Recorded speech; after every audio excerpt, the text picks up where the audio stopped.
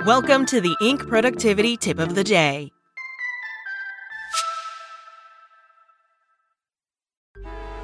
Traffic jams, tailgating, pile-ups.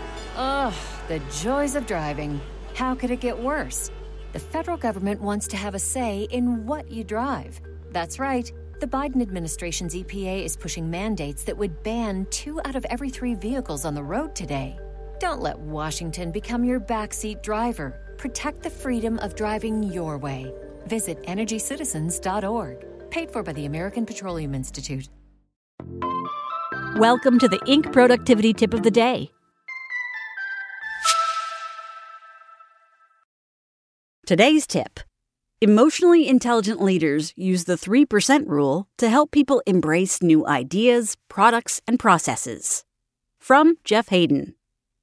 Years ago, I moved to a different company and was put in charge of manufacturing. The first day I walked through the press room, I spotted a huge opportunity. Crews performing job changeovers were extremely slow. To use the pit crew analogy, it was as if one crew member jumped over the wall at a time to service the car. To my process optimization eyes, these changes were almost comically slow. We can cut job changeover time by at least 80%, I thought. I spent a couple days putting together a presentation, mapping out each crew member's role, changing how and when paper, ink, plates, and consumables were delivered to presses, revamping paperwork flow, etc. The process I laid out changed basically everything.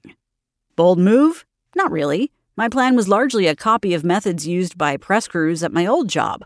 I didn't just believe it would work, I had seen it work.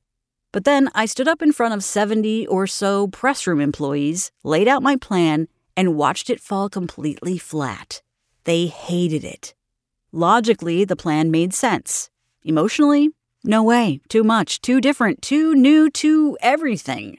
Later, a press tech stopped me and said, I do like the idea of waiting to fill out my paperwork after we get the next job running. That will save a couple minutes every time. And I realized my mistake. In a recent article in The Atlantic, hat tip to Trung Phan, Derek Thompson describes the design ethos of Raymond Loewy. Loewy designed logos for companies like Exxon, BP, and Greyhound, and designed consumer products like the Coke machine and the Lucky Strike box.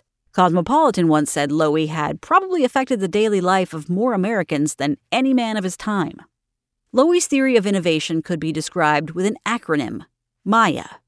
As Thompson writes, Loewy had an uncanny sense of how to make things fashionable. He believed that consumers are torn between 2 opposing forces, neophilia, a curiosity about new things, and neophobia, a fear of anything too new. As a result, they gravitate to products that are bold, but instantly comprehensible. Loewy called his grand theory, most advanced yet acceptable, MAYA. He said to sell something surprising, make it familiar, and to sell something familiar, make it surprising. When I tried to sell something surprising, I made it totally unfamiliar. Bold, sure, but far from instantly comprehensible. My coworkers responded emotionally, not logically. Their fear of something too new outweighed any curiosity they otherwise might have felt. I went too far and lost them. So how do you know when a proposal, a product, or an idea meets the MAYA standard? Virgil Abloh called it the 3% rule. Create something new by only changing a process, a product, a perspective, etc., by 3%. The result is advanced, yet still acceptable, satisfying our natural interest in novelty and change while maintaining familiarity. Call it the emotionally intelligent way to roll out change. In my case, that would have meant rolling out changes slowly, which ultimately I did, changing one step in the process, introducing one change in how components were delivered to a press, swapping one function between crew members, introducing something, say, 3% new, while keeping the overall process familiar and comfortable, and therefore a lot less threatening, even if you feel sure a total revamp makes sense.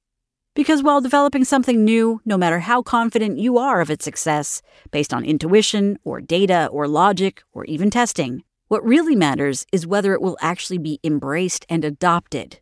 My plan was perfect on paper, but to be implemented successfully, it also needed to be MAYA. 3% at a time, slower but much more effective, both short and long term.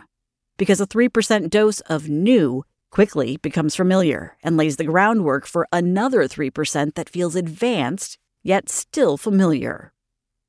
That's it from Inc. Check back weekday mornings at 6 a.m. Eastern for more tips. Spoken Layer. Traffic jams, tailgating, pile-ups. Ugh, the joys of driving. How could it get worse? The federal government wants to have a say in what you drive. That's right. The Biden administration's EPA is pushing mandates that would ban 2 out of every 3 vehicles on the road today. Don't let Washington become your backseat driver. Protect the freedom of driving your way. Visit EnergyCitizens.org. Paid for by the American Petroleum Institute.